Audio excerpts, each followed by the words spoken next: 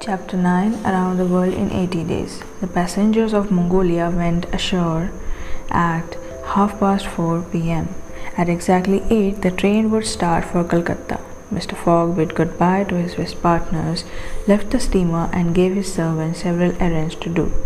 He then walked to the passport office with unhurried steps. As for the wonders of Bombay, its famous city hall, its splendid library, forts, docks, bazaars, etc., he cared not a bit to see them. After the passport office, he went to the railway station and had a quiet dinner.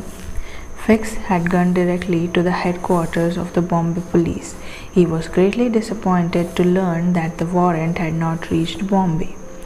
It was too early for it to do so. The director refused to give an order of arrest without the warrant. Fix was forced to wait for the document to arrive, but he was determined to keep an eye on the mysterious Mr. Fogg.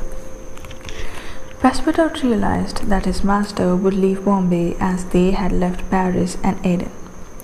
He thought that perhaps his master did make a wager, and they would go round the world in 80 days. Having bought the usual quota of shirts and shoes, he walked leisurely about the streets.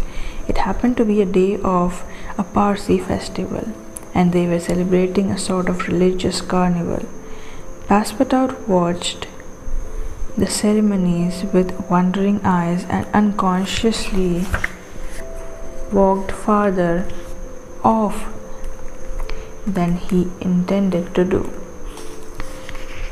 He was turning towards the station when he saw the pagoda on Malabar Hill and was seized by a desire to see the interior. He was quite ignorant that it is forbidden for Christians to enter certain Indian temples, and even the faithful must not go in with their shoes on. The British government severely punished a disregard of religious practices of the natives. Passepartout was soon admiring the interior when 3 angry priests fell on him, tore off his shoes, and began to beat him. The quick Frenchman beat his attackers back and ran from the temple.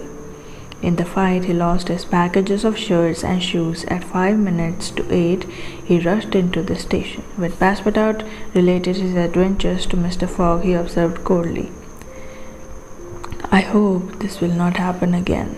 Both of them did not see Mr. Fix watching them from a corner. Fix was on the point of entering the train when an idea struck him.